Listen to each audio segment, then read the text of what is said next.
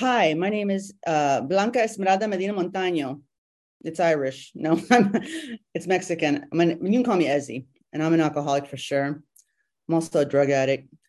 Um, and I have, 10 minutes to tell a really long story. So I'm going to talk fast, okay?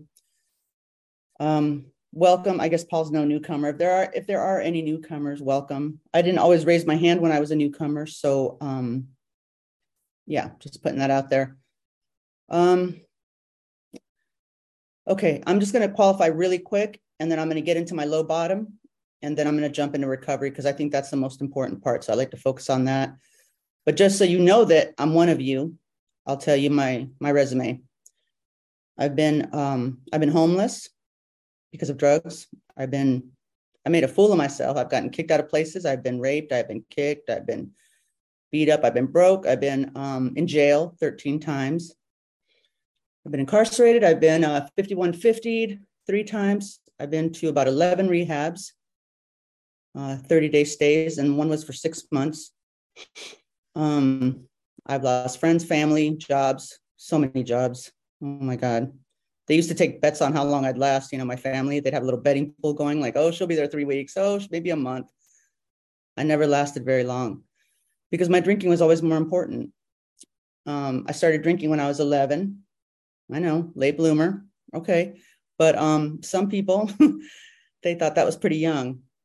And it was. And I'd also like to mention something else. This is just because simply statistics. I think there's a strong correlation between sexual abuse and drinking, for women at least. And that is that I was sexually molested by a family member from, why am I hiding? His name was Javier. He's my uncle. And he molested me or raped me from the time I was 5 till I was 11. And I've always found it interesting that I started drinking when I was 11 because that's when the abuse stopped, So, but my addiction actually took off way before that. I think my first escapism was books. I love to read books and get out of my head and into whatever story was, I was reading. And they were kids' books, because I was like 7 or 8. I don't know. They were like Encyclopedia Brown and Judy Blume and things like that. But I loved to read, and I wouldn't even play at recess. I would just read books.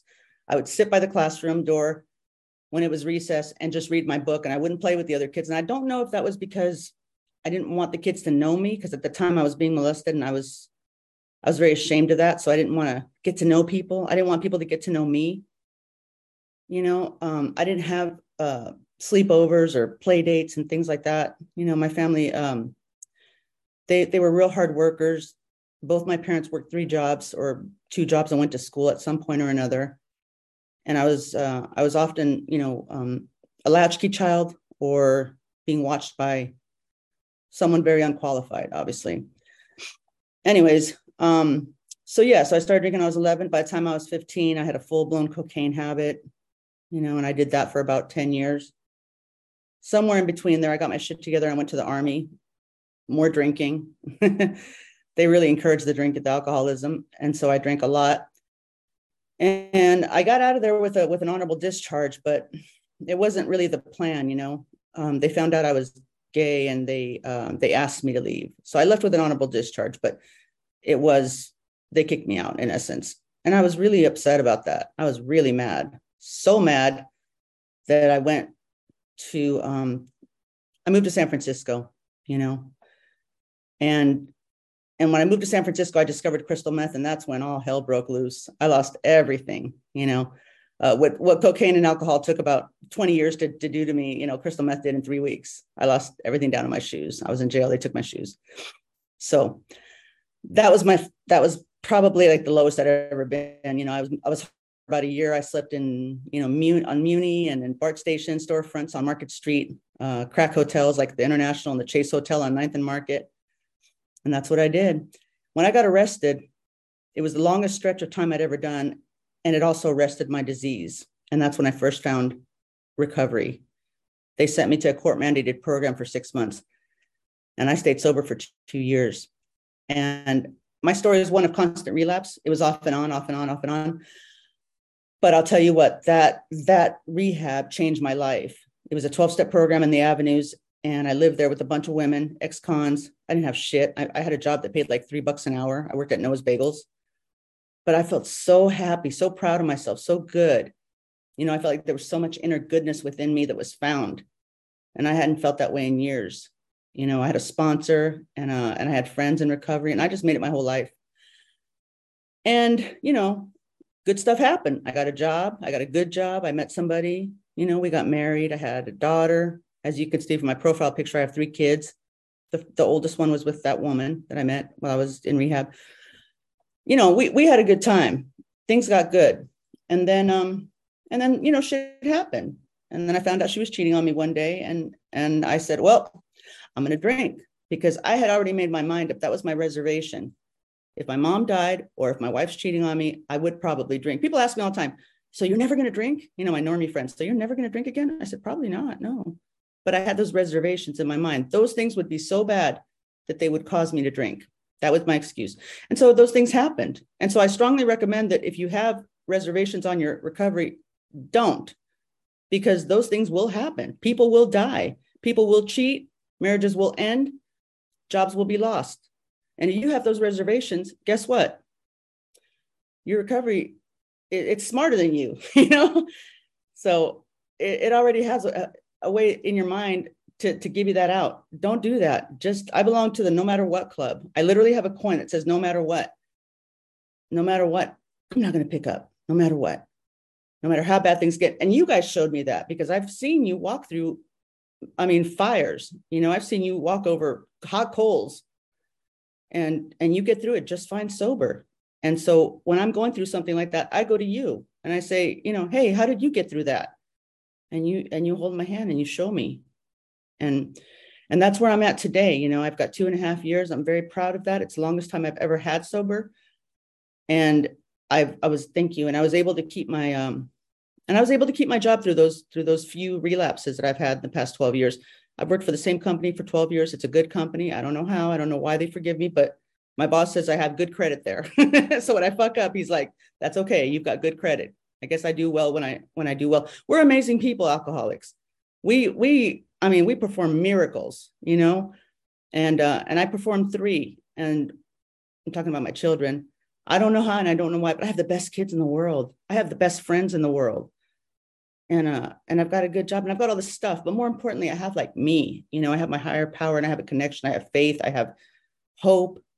I have things that money can't buy today. And those are things that, like, you know, I always wanted in my life. I always wanted good friendships, people who love me for me, not because what kind of car I drove or what kind of, you know, but, that's my 2-minute warning. Thank you. But, you know, I have a life beyond my wildest dreams, and it may not look like much from the outside. It may look pretty average to some people, you know, mediocre, but you know what? Like, this is monumental for someone like me. I never thought I'd live past 30. I'm 52 years old, you know, and I don't look like what I've been through. And I know people say that all the time. I'll say it. I'm proud of that. Thank you. I don't look like what I've been through, because if I did, I look like fucking shit on the floor. I've been through some horrible, I've been literally through hell, but I'm here, and I don't think it's anything about me or us, or I really believe, truly believe, that is just my higher power. There's a purpose that I'm not even aware of yet, but I'm going to stick around and find out. I like helping newcomers. I like reaching out to people. I love seeing that light go on in them. Those are the kind of things that make me happy today. Those are the kinds of things I write on my gratitude list, and I write a gratitude list almost every day. I don't know. I could say a lot of good things about AA, but I think the most important thing is that you have to make your mind up to do it. You know, like, this is so strong. This is the most powerful muscle in our body. And if you really want this, it works. It works. I'm here to say that. I never thought anything could save me from my addiction. I really didn't. I thought I'd end up in jail or I'd end up dead. And it was a matter of when. You know, I never thought I'd have love or children or, you know, just anything like that was pure and good and innocent. And it's wonderful being a parent. It's been such a blessing in my recovery, because I get to do my childhood all over again. And I get to treat my children the way I wish I would have been treated, and protected and loved and not shamed. Not that my parents were bad parents. They weren't. They just were doing the best they could with what they have. And I think a lot of us, you know, do a little bit better than our parents did. And that's like the goal. You know, my dad was an alcoholic. He still is. He's still in his addiction. My mom is deceased. Um, but that's okay. You know, I'm going to get through this. I can't believe I've gotten through the past 2 years with when my mom passed away. I just wanted to die. I relapsed, you know, and now it's like, I know I can get through it because you showed me how. I came into AA because I wanted a better life. I'm staying in AA because I got one. You know, it's a life beyond my wildest dreams. This is my I don't want to say tribe, but like I found my people, you know, my posse, as David likes to say. And it's you guys. And it's, I mean, literally, it's the people from the Late Show. I went to the Late Show one night during COVID, and this is like been the only meeting, not this one, because this isn't the Late Show, but there's a meeting called the Late Show at 10 o'clock, and I see all the same people. Those people, I've never had a home group, really, you know, I've never claimed a home group, and I claim them. And I would pretty much do anything for them. And I know they do the same for me. That's how this program works. We don't do it alone. What a concept. I want to thank you so much for asking me to speak, Laura. It's been an honor and a privilege. It always is when someone asks me to speak in a room of Alcoholics Anonymous. I love you all. And thank you for listening to my share.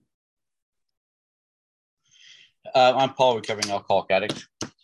Just had time to I pull up the Venmo app and get a shot of that QR, whatever the hell the code is. Thank you so much, Laura, for the service that you do and for asking me to speak.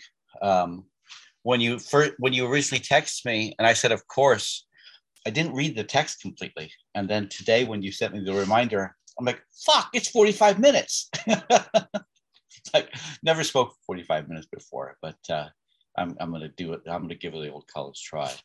So I was born in 1963 in Bethlehem, Pennsylvania, to two wonderful people that raised 6 children. And out of the 6 of us, only 2 were born in the same state, and that was Akron, Ohio, along with both my parents were born in Akron, Ohio. And our last name was Smith, but no relations to Bob.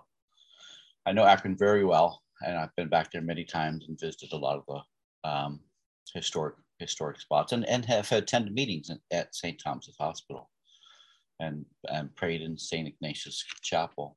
But what it was like? Well, in 7th grade, a girlfriend wanted me to pick up some pot for us to smoke. I wasn't drinking or smoking at that time, other than the sloe gin fizzes that my nanny, my grandmother on my mother's side, Geraldine Sudler, that she would give us kids sloe gin fizzes, and I really doted on Nanny, so much so that she let me make my own sloe gin fizzes. And let me tell you, mine were a lot deeper purple than hers. Let me tell you, I really liked it, but it was just kind of in the background until 7th grade, when I picked up the pot for the girlfriend and we smoked it, and then it just seemed to just snowball from there. I remember we go camping every Memorial and Labor Day with this group of families. And it started out through CFM and Focus, which is Christian Family Movement and Families of Christians Understanding and Sharing. And that's where my wife and I probably met each other for the very first time. And we just celebrated 35 years, August 1st. But where was I going with that? Well, God, I forgot where the hell I was going with that. Anyway, we go camping twice a year, group of families, and I'm sorry, I totally lost my train of thought there. Anyway, 7th grade. Oh, that's right. So some friends the year before offered to smoke some pot with me at the camp out. I'm like, no, I don't do that. But then the next year after the 7th grade, I've got the pot and I've got the booze. And they're like, whoa, what happened? It's like total transformation to Paul. And, it just really, really did snowball. I was a good student up until that time. And then after that time, it's like, I just wanted to pass. I remember I was in high school at one point and some friends of mine were giving me shit for only getting passing grades. So I made the dean's list one semester. And to prove to them that I could get a 3.0, I think is what it took to get on the dean's list. And after that, I'm like, oh, okay, I proved myself. I don't have to do it anymore. So I just sat back and coasted after that. I mean, I went to Bushville High School, class of 82, and our 40th anniversaries in a month. And we started a drinking team called the Sponges. And we had a song. It was the Queen. It was the Queen song. And we're like, we are the Sponges. We drink everything. We soak up everything. Yada, yada, yada, yada. And we were really bad. And I remember my future wife went to the same school. She was 2 years below me. And she remembers that I was a bad boy and she never would have dated me in high school. Matter of fact, when both our children, when my son, he's the oldest of our children. I have a daughter younger. We were taking him to O'Dowd for orientation, and my wife Miriam's PE teacher, Mrs. McCabe, was in the hallway, and she recognized Miriam, and she recognized me, and she said to Miriam, "You married him?" I'm like, "I'm right here," and my son's like, "Can we leave Dad in the car?" Because I just had that kind of reputation. So after 7th grade, 8th grade, it just continued on. And in high school, of course, with the drinking team, it just continued on. And it got to a point where my dad was coming down hard on me. And finally I said, I don't need this. So I moved in with a friend of mine a block away. We lived in Piedmont on Grand Avenue, and Ted lived a block further away. His mom had died a couple years before, and his parents were divorced. So the house was left to him and his sister. And I moved in there, and I was only there for a couple months before my dad put a note on my card asking me to come talk to him. So I went and talked to him. He wanted me to come back home. I said, sure, I'll come back home. But there's going to be one criteria, and that's going to be there's no rules. You can't tell me what to do. You can't tell me when to come in, when to show up, nothing. I got no rules. And he agreed to it. It was probably the worst decision he ever made, and it's the worst thing I ever forced someone to do. It was truly an unconscionable act, and I regret having done it. I have made a ninth step amends to my father and my mother. My mother has passed, and my father is got severe dementia and is, from what the hospice nurse said 2-3 days ago, he thought that he wasn't long for this earth. So I'm going back there to Minneapolis on the 8th to, I don't know if to say my goodbyes, yes, but I see him electronically from my sister that is taking care of him back there. It's not Facebook, FaceTimes with us sometimes. And he's still sweet, but he just doesn't recognize anyone. He doesn't know, what's going on. It's really sad. He's got a PhD in civil engineering, and it's just a genius type mind. It's really just sad to see it gone. But you know what? That's life. We have to accept it, and that's what we've done. They had an apartment house down by the lake, and they got sued because they had forced a tenant out and moved in, and then before 3 years they decided to leave, and they didn't offer the apartment to the tenant. So we got stuck with about a $500,000 lawsuit that we had to pay for. So the 4 of us siblings that could afford to basically put in the money to pay off the lawsuit. And that wasn't an easy thing to do, for me at least. I had to threaten to, I had to tell my wife, okay, you don't want to refinance the house so I could put in money to my for my family so that we can pay off this lawsuit. Fine, buy me out of the other house, because we moved in 9 years ago to care for her parents, and that's where we're living right now. We have our original house over in Glenview District that my daughter's living in, and she wasn't willing to refinance it, so I could get just $50,000 to put in to say that I contributed. My other siblings were able to contribute a lot more, obviously, but I needed to be able to say I contributed something. And finally, I'm like, fine, you buy me out of my half percentage of the house so that I can pay into my family's lawsuit.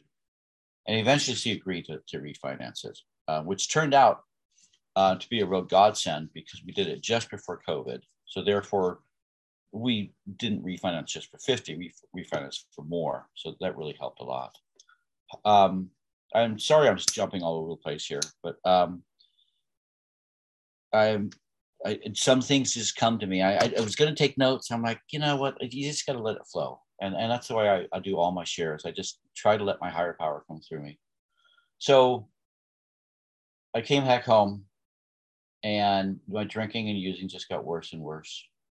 I was working at a gas station, Desert Petroleum. Our house is on one corner, and kitty corner is a gas station. And before I even worked there, my buddy Ted taught me how to embezzle money from the gas station by taking the cover off the gas pump and prying the wheel that counts the gallons, pry the wheel away from it, and then spin it backwards, and then cook the books, and then take the cash. And we did that. We did that for at least a year, he and I both. And they came out and they thought there was a leak in the tank. And then they caught the auditor embezzling. So all our money that we had stolen got lumped in with the money that the auditor had been stealing. So, and that's an amends that Desert Petroleum is not even in existence anymore.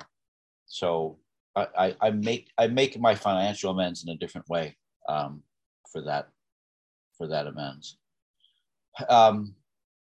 And it just progressed and progressed and progressed. When my wife and I were dating, I told her I wouldn't ask her to marry me until I was clean for 6 months. We weren't shooting for sober. Just that I wouldn't be smoking pot anymore. And you know what? I didn't follow through with that. I asked her to marry me, and wasn't clean, and she said yes. We were engaged for 2 years, and then we got married. And things were, nice for a while. My son was born. I was there, totally present for my son's birth. But when my daughter was born, I had a bag of blow back home, and all I wanted to do was get back to that bag of blow. And it didn't matter that my daughter had just been born. I was probably in the hospital maybe 2 hours before I found some excuse that I could get out of there. And that's something I can never make an amends for to my wife, which I've done my best. But since she's in the program too, she tends to critique my amends. But it came down to that at one point I had a spermatic seal that had to be removed. And I thought, I know, if I go under the knife and I'm on a bunch of blow, maybe I'll die on the table. So that's what I did. I hired a homeless woman to impersonate my wife so I could get a loan, so I could buy the coke, so I could then go under the knife on coke and die. Well, it didn't happen. I got out of the surgery and I was fucked up. I thought the whiskers on my face were parasites, and I thought they were migrating across my face. So I did what any normal alcoholic would do. I took out the camcorder. I found a Sharpie. I drew a line of demarcation, and I videotaped them. And I was convinced that they were migrating across my face. And I showed my wife the video, and she said, "What the fuck is going on?" So I admitted to her, that I was drinking and using, and that I was a mess. I mean, I couldn't keep $10 in my wallet before running down to the dealer and getting something. And it always started with the alcohol. It's like I'd say to myself, no, you're not going to do it. You're going to be good for a day, or you're going to be good for 2 days. And then I get a beer in me, or 2 beers, or 3 beers. And I'm like, you know what would really go well with this? Line of blow, or, go to the dealer. And it didn't matter what he had. Whatever he had was good enough for me, as long as I didn't have to put a needle in my arm. So she said, you know what? If you don't put yourself into Kaiser's CDRP program, I'm going to take the kids and I'm going to leave. So I was already on disability for the surgery. So I figured, okay, I'll go in full time this time. This is actually the second time I had been in CDRP. The first time I really didn't do it. I only went in after work, and I butted heads with every counselor down there, and they kicked me out before I really should have even graduated. And I was dry for a couple of years, but it was not sobriety. This time around, though, I was a good student. I listened to what counselor said. I had a great case manager, Alan Foster. Loved that man. And I was going to 7 or 8 12-step meetings a day, AA and NA. And it got to a point where Alan and Miriam sat me down and said, can you cut it back to, say, maybe 3 or 4 meetings a day? And that's what I cut it back to 3 or 4. And I was riding my bike everywhere. I was in great shape. And I was having these drinking dreams. I'd wake up just with the most vivid dreams that I'd lost my sobriety. And I'd roll over to my wife and say, honey, did I go out? Did I lose my sobriety last night? She's like, no, you've been here all night. So the anxiety was so great that I would just get on my bike and I'd ride straight up Redwood Road. We're right by Redwood Road here. And just the steepest, hardest hill I could find, just to exhaust myself physically, so I could get that, so I could do something with that anxiety. And it worked for me. A side note, my mother at 70 rode her bicycle across the United States from San Diego to Florida. So anyway, so that's this time around. That was, I went in, my sobriety is January 13th, 2005. And I've had multiple sponsors. There was a time where I was just kind of coasting, and one of my younger brothers caught a case of aggravated assault. And when we were in the lawyer's office, she brought up the fact that, alcohol had a lot to do with him getting charged. And I agreed to take him to 90 and 90. And at one of those meetings, I heard someone share, and I thought to myself, he would really make a great sponsor. And I was at Park Street in Alameda, and it was Charlie R. and I asked to be my sponsor. And that man and I worked for, God, I want to say 8 years, going over the steps, doing the traditions, doing all kinds of different books. And he really helped me a lot. I could tell, I told that man everything. It's everything that I thought I would never tell another human being. And I've only done that to one other man. Charlie moved down to LA, so I grabbed a guy from Men's Single Topic. Actually, he was the temporary sponsorship coordinator, and I thought he was going to set me up with a sponsor, but no, he took me himself, which was okay too. I didn't care. I just needed a sponsor.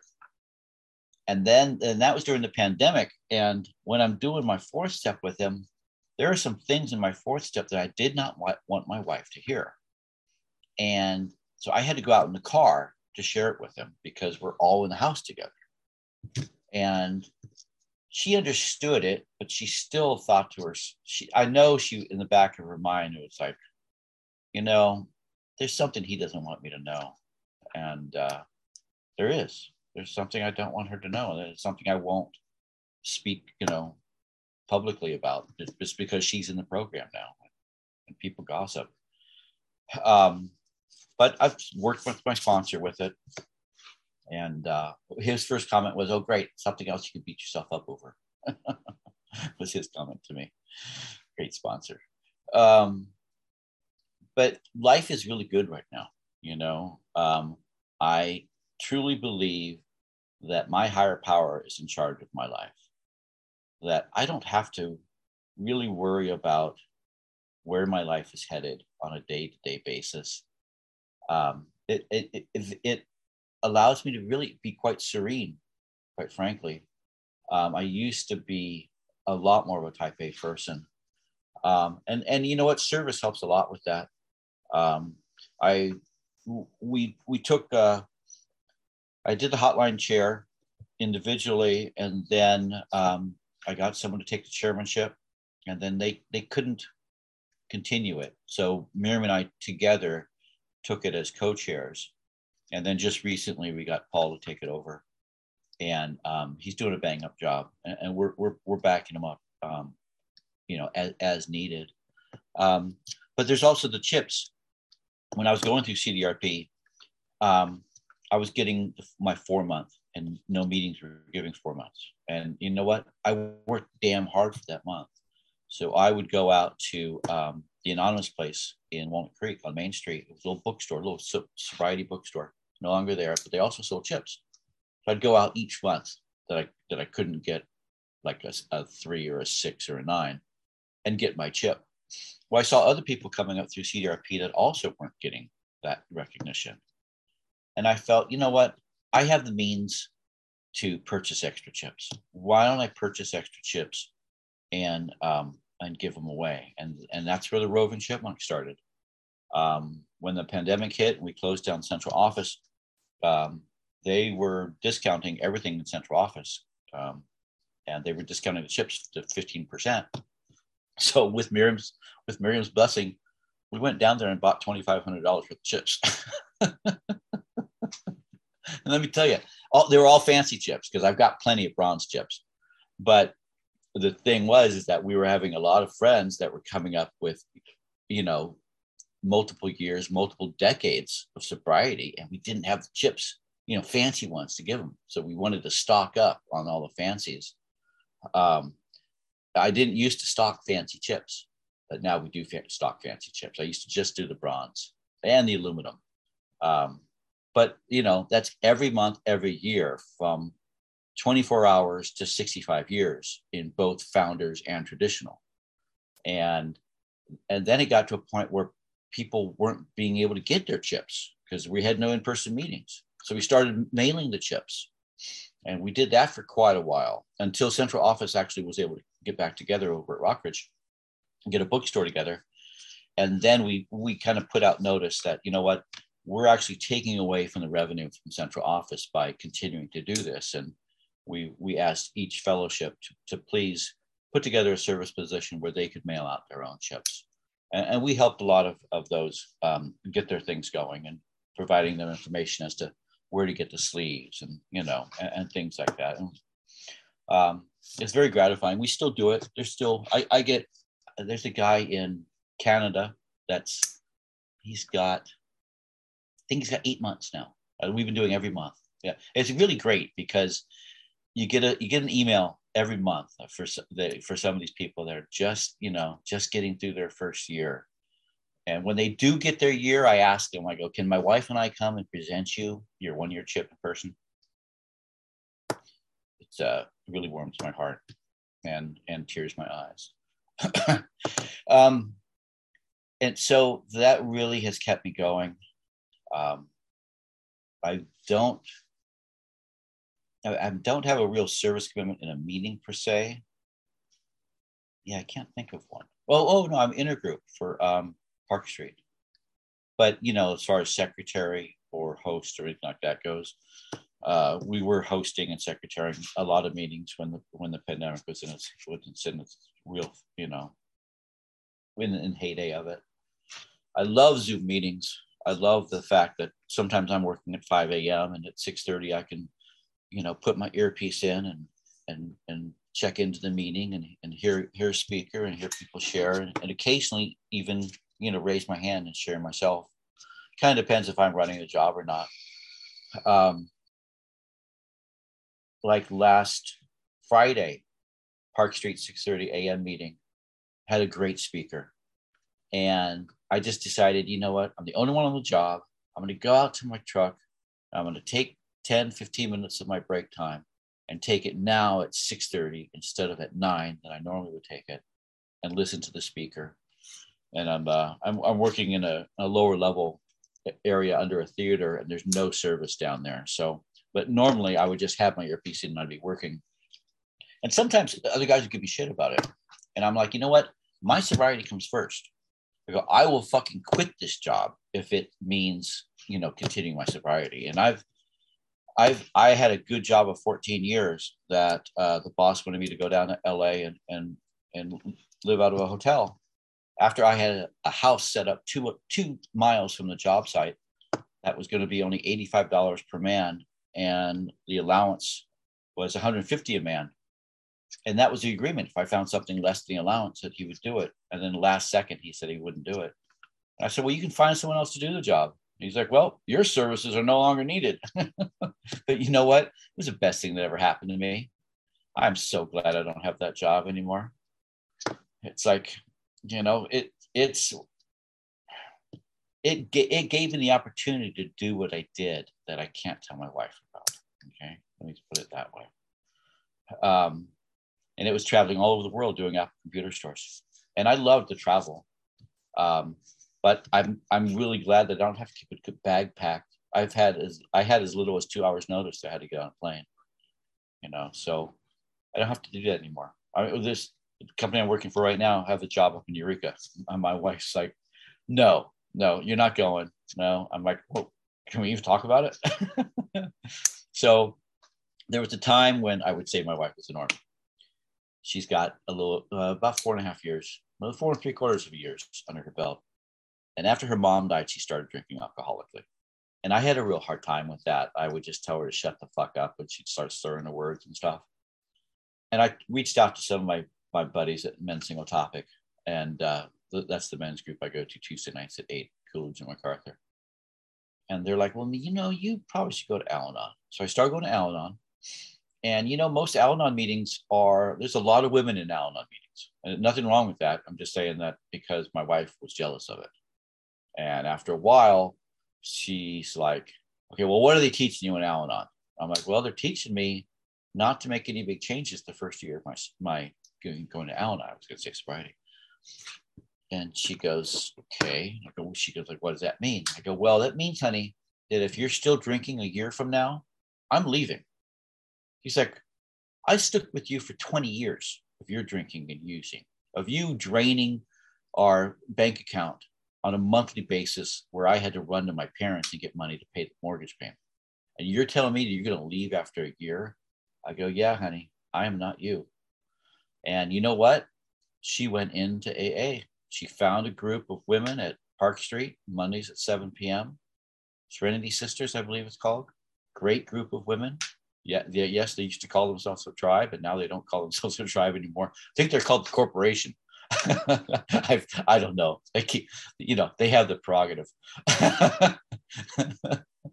But it's such a good group of women. They went to Turks and Caicos for SVI sober week last year. They're going down to Cancun, I think, in January, February. And she asked me if she could go. I'm like, honey, I'm not in charge of you. Hell, I'm not even in charge of myself. You do what you want to do. I'll take care of my side of the street. You take care of your side of the street. You know, and we have a great life. I mean, other than you know, my daughter lives in our house. She's 29 years old, but she's over here like every day. And I was really having a hard time with it, and I was letting it show. And she said something to me, I want to say about a half a year ago. She said, you know, I figured, you know, when I got into talking about herself, when she got into this abusive relationship with this man, she figured it was okay because she saw the relationship that me and her mom had, i.e. that I was abusive to my wife, and that it had been going on for a long time. Therefore, the abusive relationship she was involved in, that it could last for a long time. And you know what? That really hit me, and it really made me change my ways. And I really though it does irk me when, like, now we have Mondays and Fridays are like date night where she's not supposed to come over, but there's still sometimes she comes over. So it's only on those 2 days if she comes over. So I say to myself, what the fuck is going on? And my wife says the same thing, because it's just our little bit of peace of mind, or, you know, mental health break. I mean, she's working through the PTSD that she has from the abuse that man that she was dating for many years put her through, and getting, you know, her getting counseling for it is difficult. So, but I've gotten a lot better. I worked on it with my sponsor, and I honestly look at her in a much more loving way nowadays. She sees it, she recognizes it. My wife sees it, she recognizes it. And it feels good. It really does. Though I have to be honest, sometimes if it's Wednesday or Friday and I see her car sitting here, I'm like, God damn it, what's going on? It's date night. So I just gonna have to be honest about that. What else can I say? So my sponsor of my last 2.5 years turns out has been drinking the whole time, and he let the group. Well, he basically got busted a couple months ago, so he came clean. So I've got a sponsor, but he's only through Zoom. He's from New Hampshire.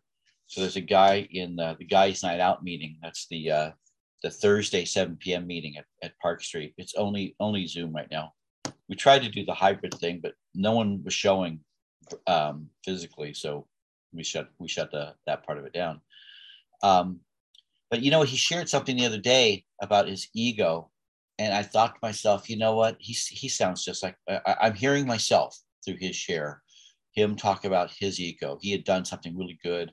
He was supposed to get this commendation, but he was on medical leave at the time, and his boss said, "You have to leave this meeting because you're on medical leave and you can't get your commendation." And he was just saying how he wanted that commendation. His ego needed it. I think to myself, you know what? I feel like that a lot of times too. And I thought, you know what? I'm gonna ask him to be my sponsor. So this last Thursday, I was at the meeting and he was there, and he was sharing how all the fellow employees at the company are now treating him like shit because of his commendation, and how that's affecting him and everything. And I'm like, God, I don't know if I want to ask to be my sponsor now. So I didn't pull the trigger, but I did tell him during the meeting that his original share 4 weeks ago really touched my heart, and it really made me think that's the kind of sobriety I want. And it's a crosstalk encouraged meeting. So he immediately said, well, you know what? I think the same thing about your sobriety. I'm like, God damn it, it's not what I wanted to hear. You know, so I didn't pull the trigger, but I'm going to. You know, he may not accept. I know he has other sponsees. So, I mean, when I picked my last sponsor, I wanted a sponsor that would really put my feet to the flame and make me do homework, because I wanted the sobriety that my wife has. And she's got a great sobriety, and she does a lot of homework, a lot of writing. So I wanted a sponsor that was going to make me do the same things. And I shopped around, and I thought I had found a guy that would take me through the steps in that manner. And we did some writing. We did go through the steps, but then it turns out he'd been drinking the whole time. So it's like, I remember at one point he'd given me the suggestion that it's not lying if I don't disclose everything to my wife. So she felt that lie by, but it's the same thing. It's just lying by omission. And I clarified later, saying, you know, he wasn't telling me to do it. He was just saying, you know, hypothetically speaking, it was okay. She didn't buy into it. I can be a little manipulative to my detriment, you know. Nowadays, I mean, I don't lie.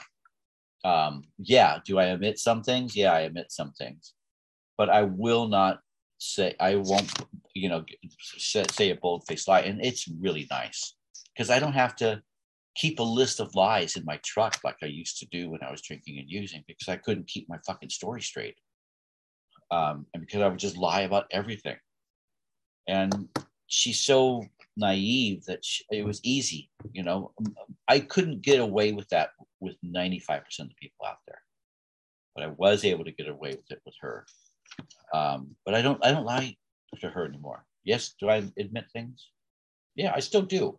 Just certain things, like if I get injured at work and it's not noticeable, I don't want her to worry about it, so I'm not going to tell her about it. Is that lying? I guess so. Stop shaking your head, Izzy.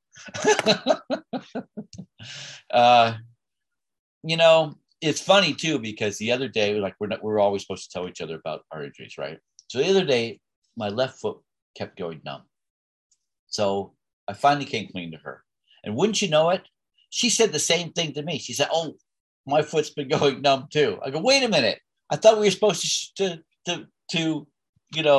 tell each other about our conditions." She's like, "I just figured I'm getting old and you're getting old, and there's going to be things that we're going to get old about. And, yeah, we're supposed to share everything, but no, I didn't share it either. So yeah, I guess we're even on that one." But we do have a great life. We go camping every month. That's our mental health break from my father-in-law. And we have a great time. We have a great life. She does service a lot too. She helps me with the hotline we have one shift on the hotline Tuesdays from 3 to 6 p.m. And hotline's a great service. I mean, there are open shifts right now. If anyone wants to, you can. There's an email on the website. I think it's phonechair@eastbayaa.org, and Paul D will respond to you. 2 of the shifts are really crappy shifts, I'll be honest. They're 2 a.m. to 6 a.m. But, if you're not working or if you're retired, you can a lot of times get the person in front of you to sign you on. So you don't even have to wake up to sign on. And then if the phone rings, then you wake up and answer the phone. It's not too bad. The last couple of times we filled the shift, we got 1 or 2 calls, and that was it. Granted, sometimes they're from a wet drunk, being it's 2 to 6 a.m.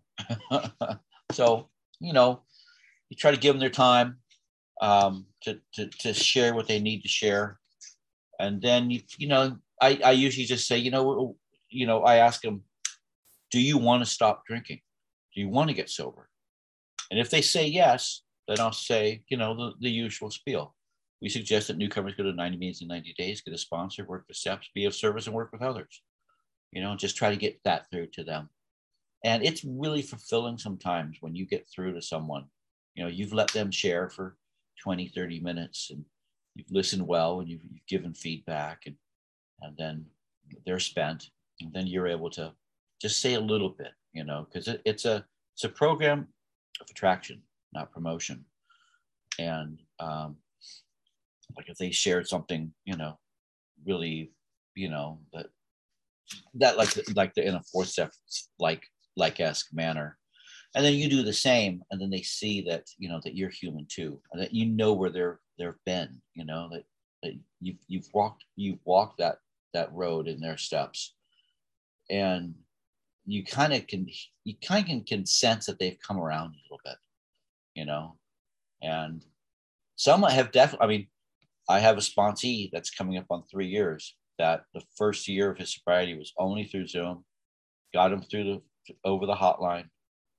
And I was one of 3 men that responded to him. He asked me to be a sponsor. We did almost all the steps over the phone. Then we transferred to Zoom. And, it could be done. It just takes honesty, willingness, open-mindedness, I got that January 13th, 2005, I was in CRP, but I've been drinking and using every day because they hadn't tested me. And I was in a meeting at Park Street, and the topic was honesty. And it hit me like a bolt out of the lightning. And I said, you know what? I I don't have 30 days. I don't have a day. I've been drinking and using every day after CDRP. And that's just me being honest. That's the topic of the meeting. And then I went to CDRP that next Monday, and I was honest then. And that's when my sobriety, that meeting at Park Street is when my sobriety started.